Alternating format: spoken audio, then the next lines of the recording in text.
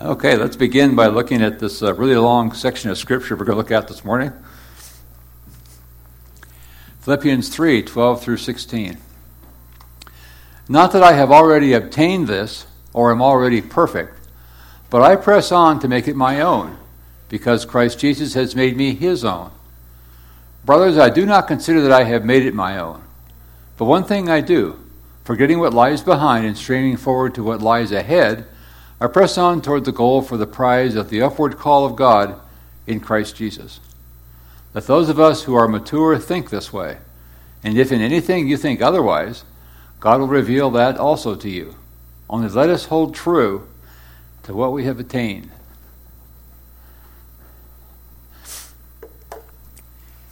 I thank you, Father, that you have issued to each one of us who call Jesus our Savior and serve him an upward call. A call that's not dependent upon situations around us, but dependent upon the one who calls. And not only are you calling us, but you're also empowering us to respond. And I thank you, Father, for that dynamic that we're going to look at this morning.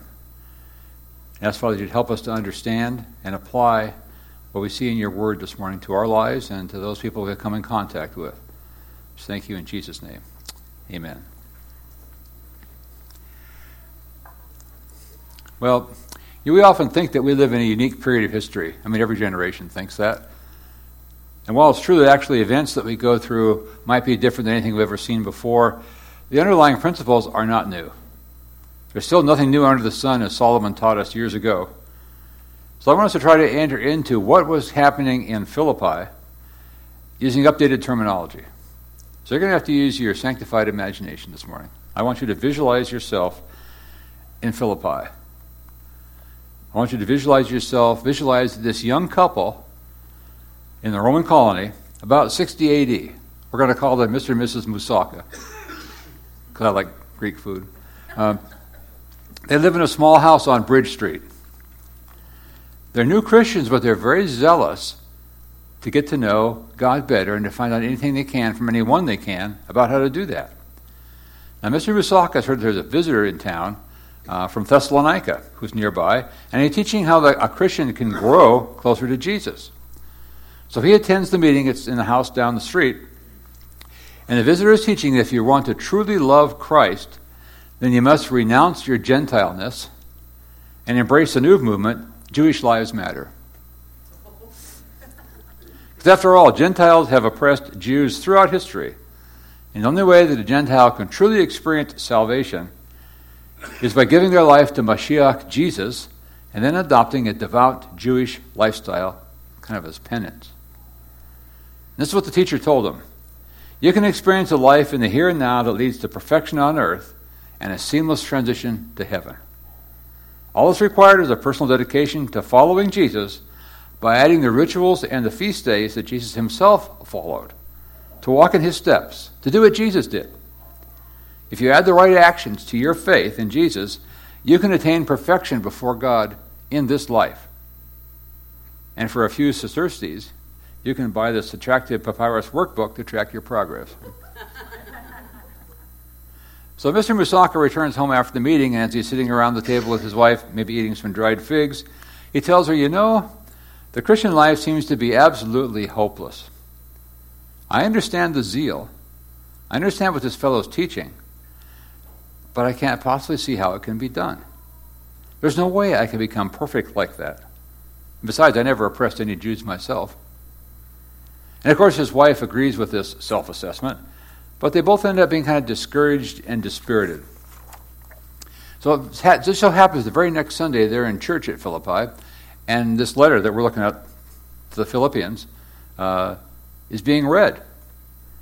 And of course, the congregation is excited to hear from their spiritual father. So everyone is straining to hear the contents and to understand it. And so as it proceeds, which it would have done in one sitting, they would have read the whole letter from beginning to end with no verses. They get to what we call Philippians 3:10, which was read, that I may know him and the power of his resurrection and may share his sufferings, becoming like him in his death. So Mr. Moussaka kind of nudges his wife and says, here we go. It's the same thing I heard down the street. And Mr. Moussaka says, shh, I'm trying to listen. And then he hears verse 12. Not that I have already obtained this or am already perfect, but I press on to make it my own, because Christ Jesus has made me his own. Well, he's shocked. The Apostle Paul wants to know Christ perfectly, but he says he's not perfect despite his impeccable Jewish CV. Mr. Musaka immediately understands this is really good news. I mean, if Paul's not perfect, then I don't know what this expert down the street is talking about, and I don't plan to ever hear him again. Because if anybody who is going to be perfect, after all, it would be somebody who had a background like Paul's.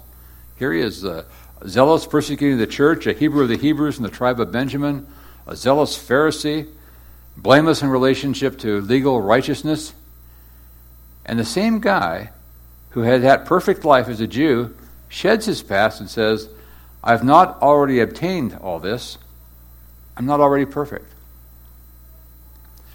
Well, as Marty showed us last week in verses 7 to 11, Paul tells us how the things he formerly viewed as assets he now views as liabilities.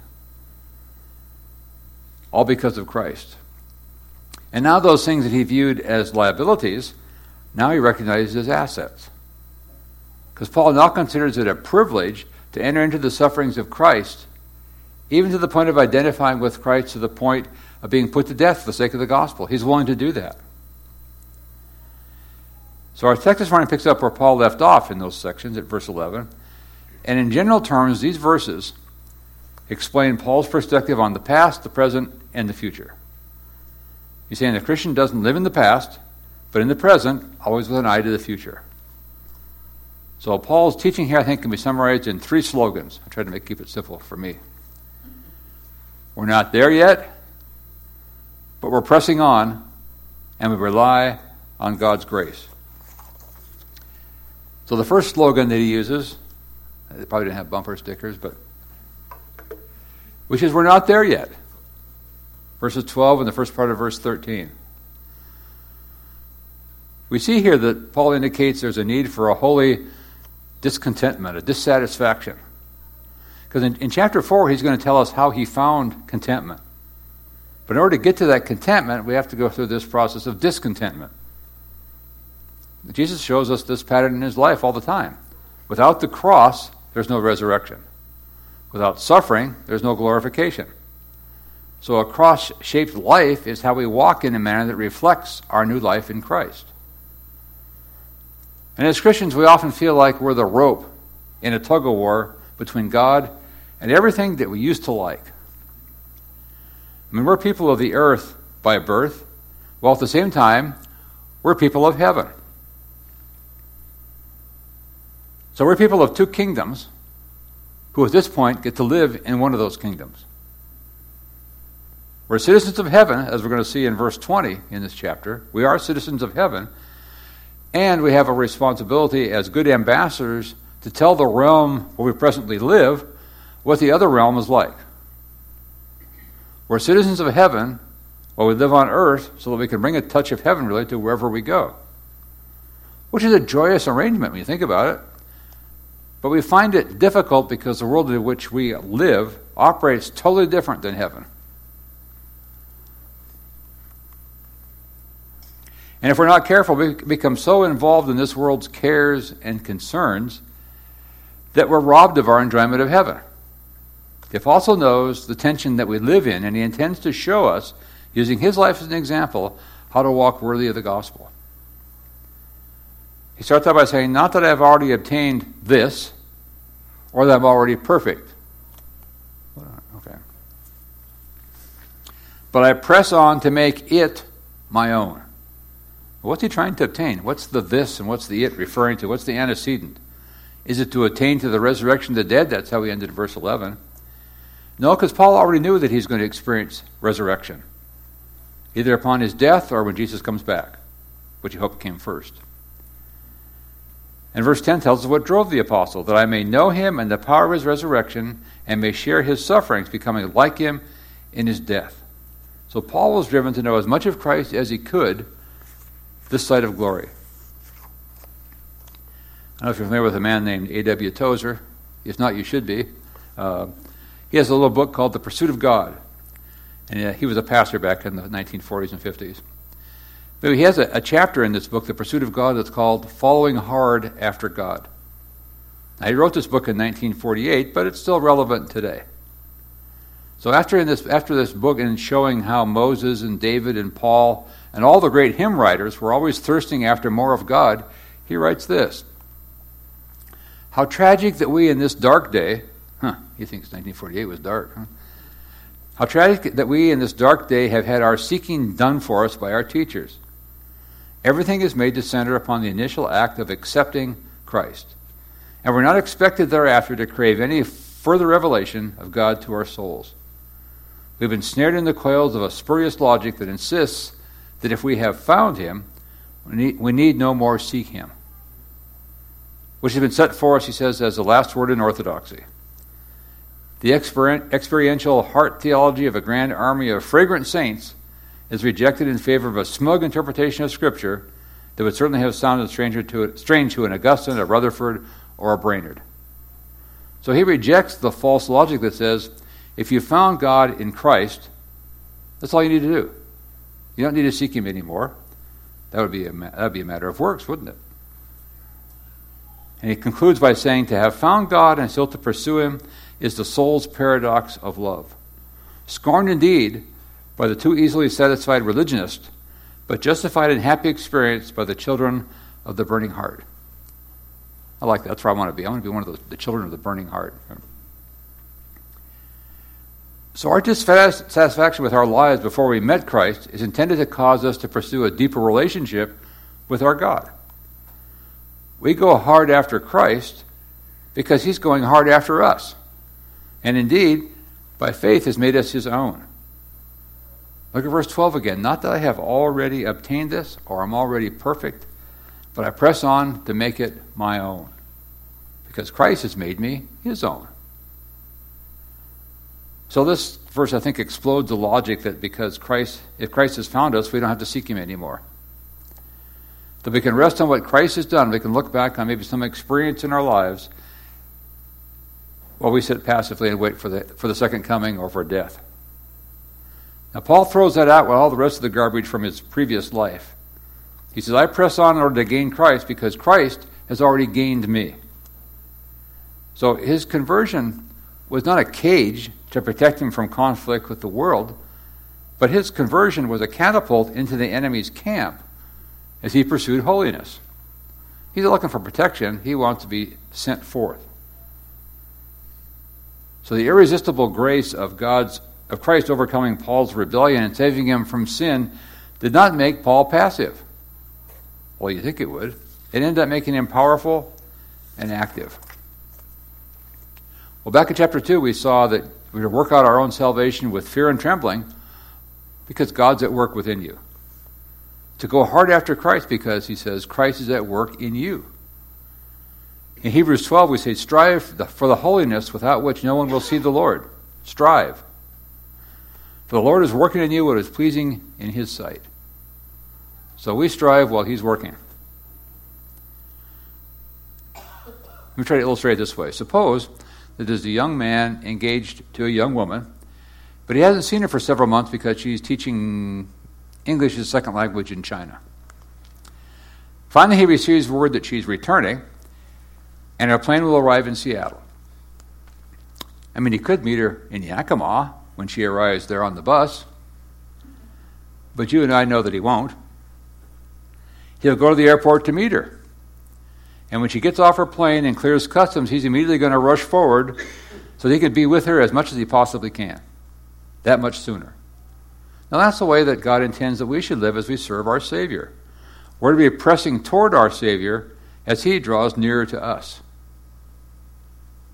Now, if you're familiar with Rudyard Kipling, you ever heard of the push me, pull you? Kind of the same idea.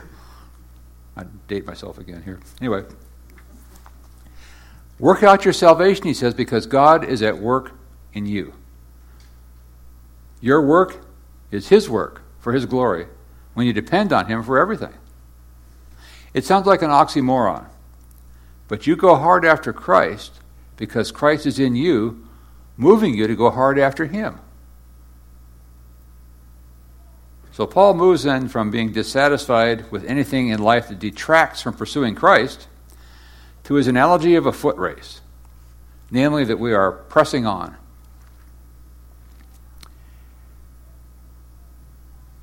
We're not to be satisfied with being where we are. We want to be more like Christ. So if we're going to press on toward the goal before us, then we can't keep looking behind. That's why Paul tells us that we must be forgetting the things behind and straining forward to what lies ahead. Well, what are those things that are behind us that we're supposed to forget?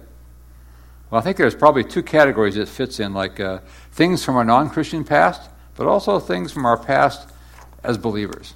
So let's take a look at, first of all, the things of our pre-Christian past. And when Paul came to faith in Jesus Christ, he realized that all the things in which he had boasted, he says, were really dung. He also realized that in persecuting the saints, he'd been opposing his Lord. So Paul would not want to wish to cling to the past in terms of these accomplishments. He rejoiced in the fact that when he came to faith in Christ, he became a new creation. And the guilt of the past had been washed away by the blood of Christ.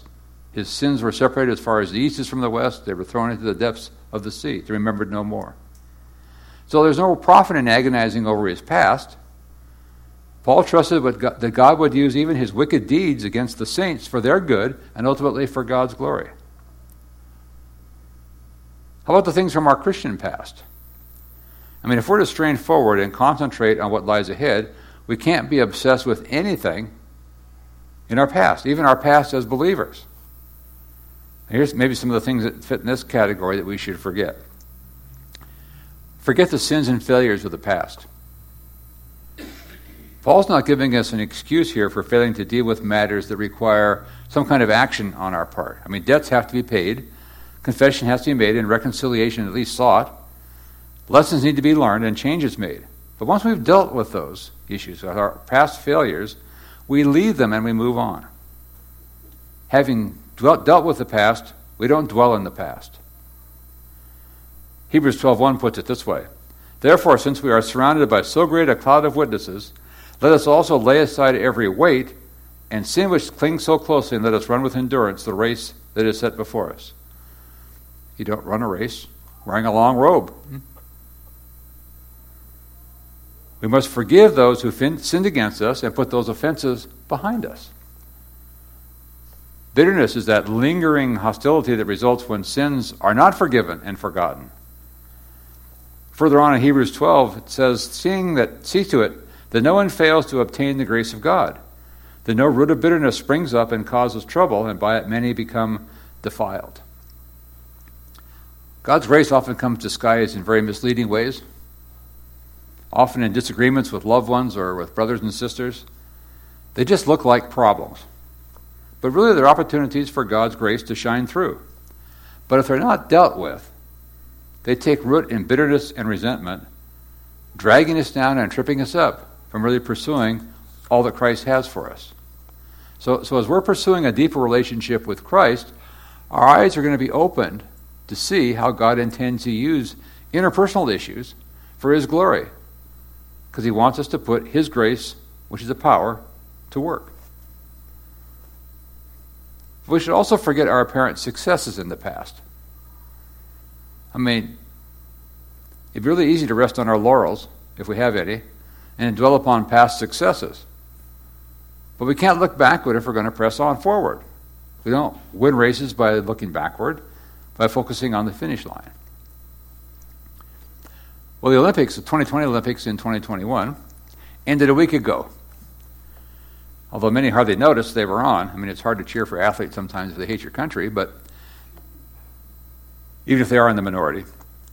That, plus the insufferable push to emphasize sexual aberrations, had turned many of us off from even watching it at all. But there were some really interesting stories, some great stories that illustrate what it means to strain forward for a prize. This is one that intrigued me.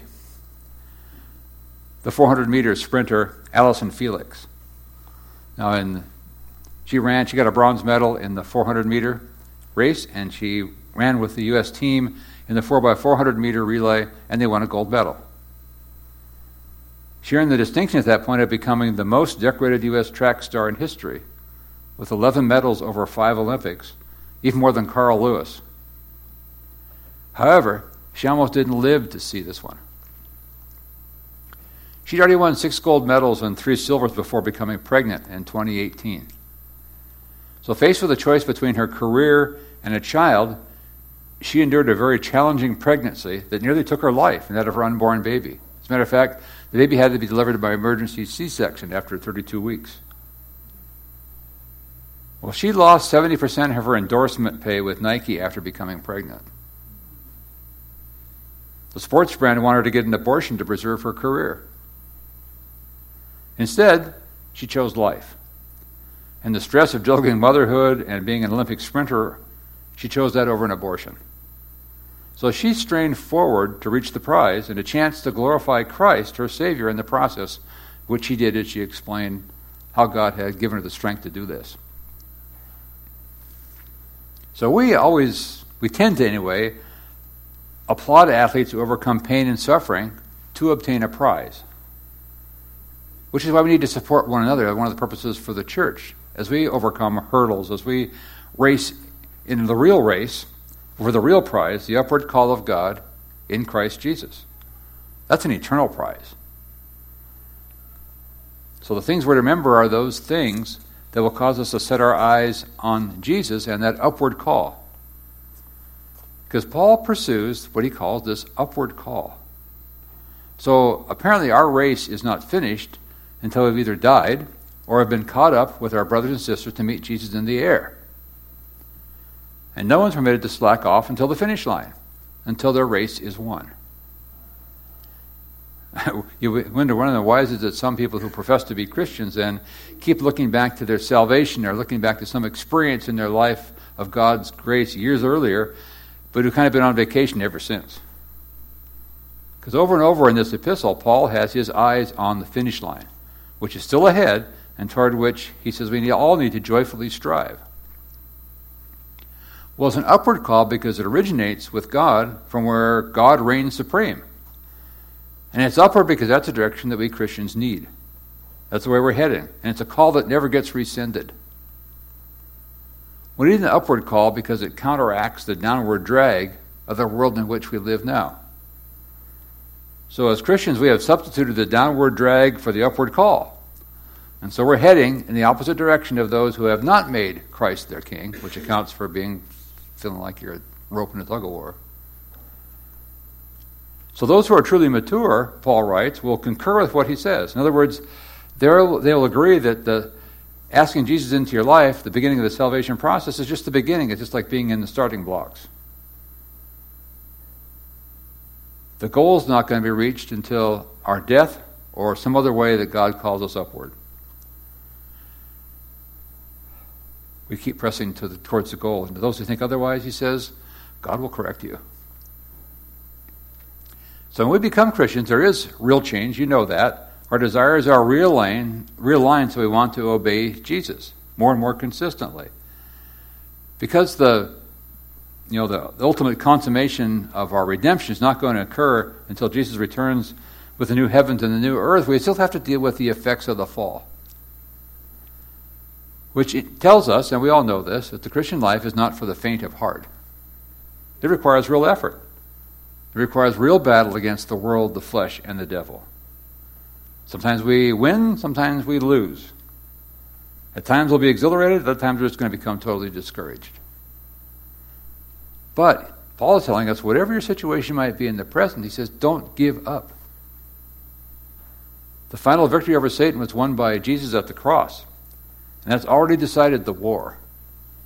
So victory is ours already, though it has to slowly work itself out in our own lives and also in the rest of creation, which, as we all know, is groaning to be for the sons of God to be revealed. So today's scripture tells us to forget what's behind and to press on toward the goal. Amen.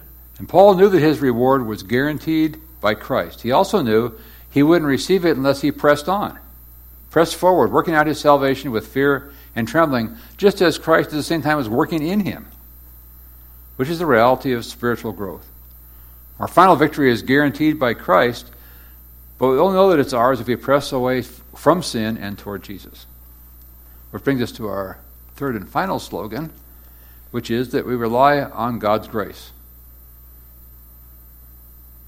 So a Christian needs to be dissatisfied with his or her former life, so dissatisfied that we put it in the background as we move forward in Christ to magnify him. So we're taken hold of by Christ, and as we move forward, we need direction.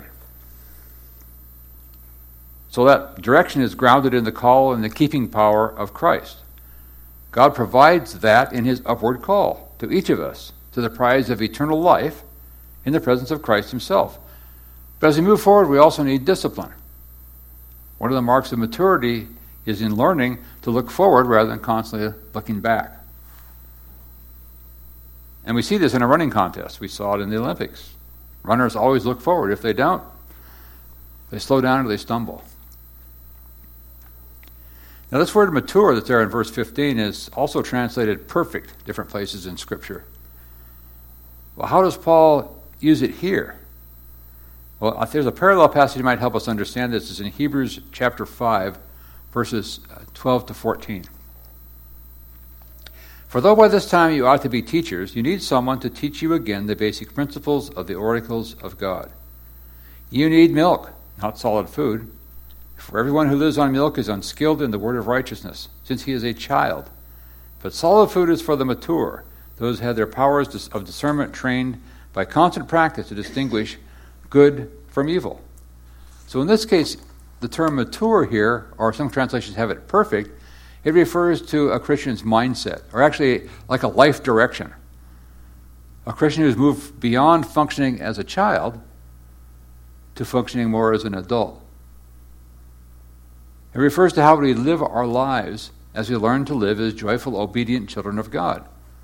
And it's the same mindset that Paul wrote about at the very beginning of chapter 2 here in Philippians. Have this mind, once again, this mindset, this life direction among yourselves, which is yours in Christ Jesus, who though he was in the form of God, did not count equality with God a thing to be grasped, but emptied himself by taking the form of a servant, being born in the likeness of men. And being found in human form, he humbled himself by becoming obedient to the point of death, even death on a cross. That's the mature mindset that Paul is referring to, what he's writing about putting the needs and interests of others ahead of your own. So what exactly is this upward call of God that's Paul's goal and also his prize? To what did God call him in Christ? Well, he spelled that out in verses 10 and 11. His goal and his prize was to know Christ Jesus as his Lord and be found in him clothed in the righteousness of Christ that's his through faith. His goal and prize also was to know Christ and the power of his resurrection and the fellowship of sharing in his sufferings.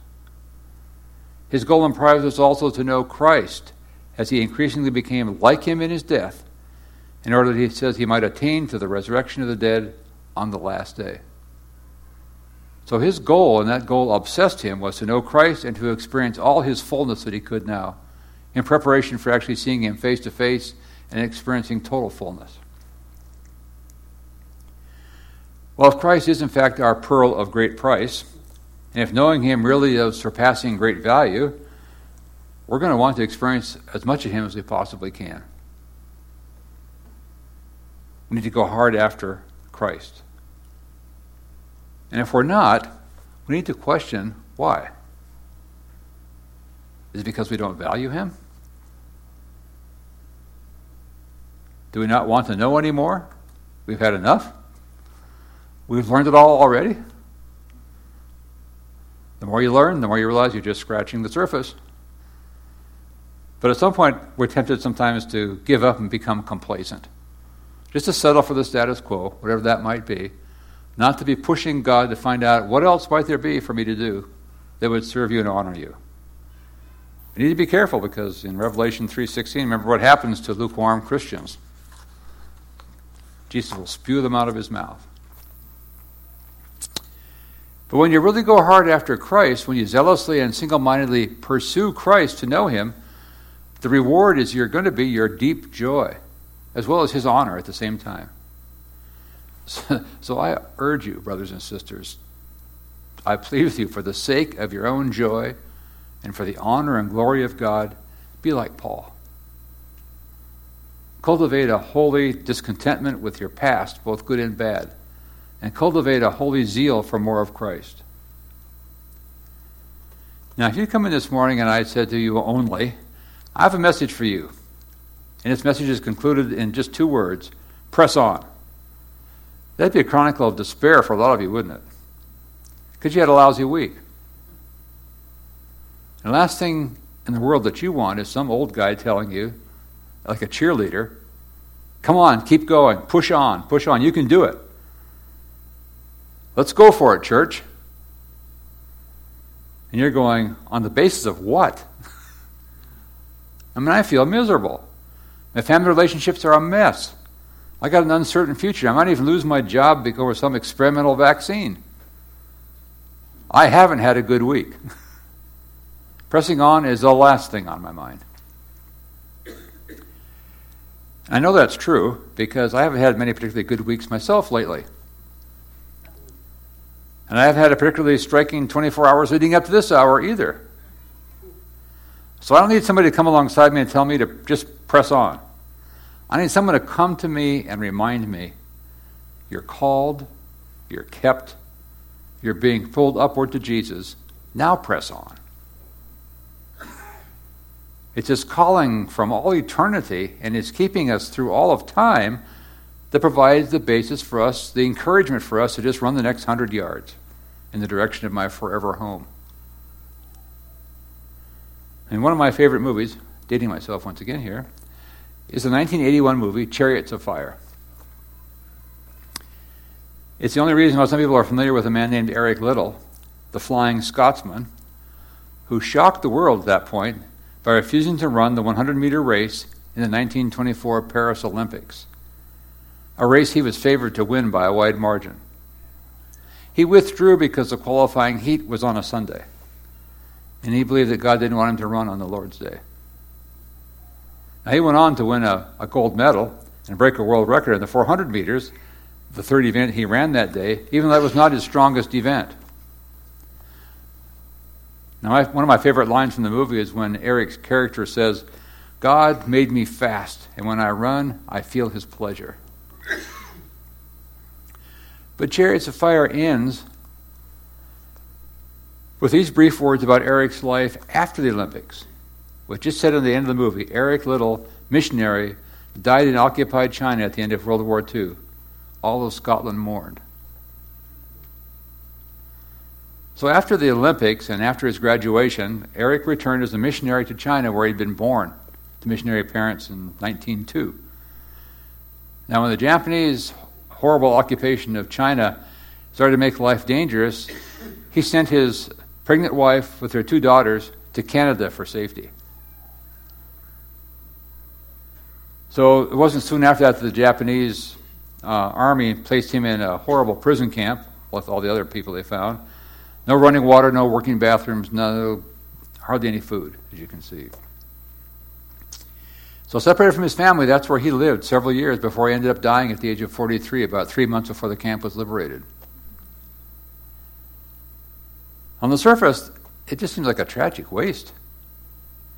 Why did God withhold from this really great man of faith a long life, years of fruitful service, the companionship of his wife and the joy of raising his children? It just makes no sense. Until you read some of the testimonies of what happened in that prisoner of war camp.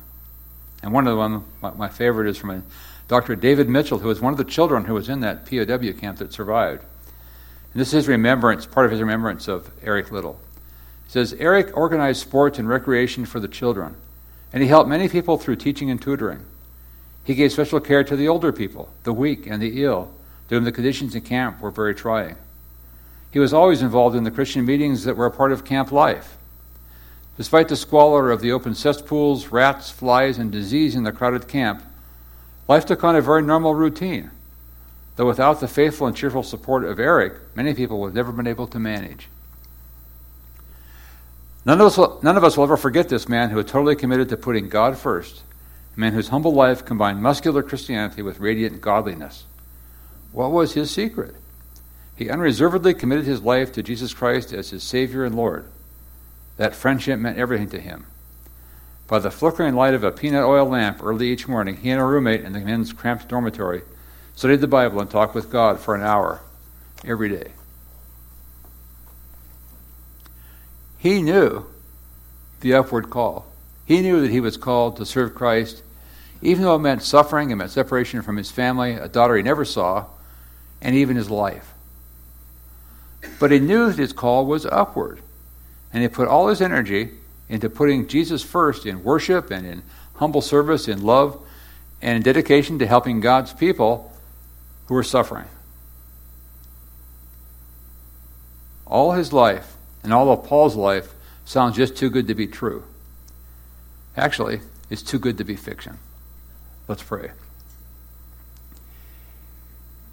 I thank you, Father, that you have called us once and for all in an upward direction.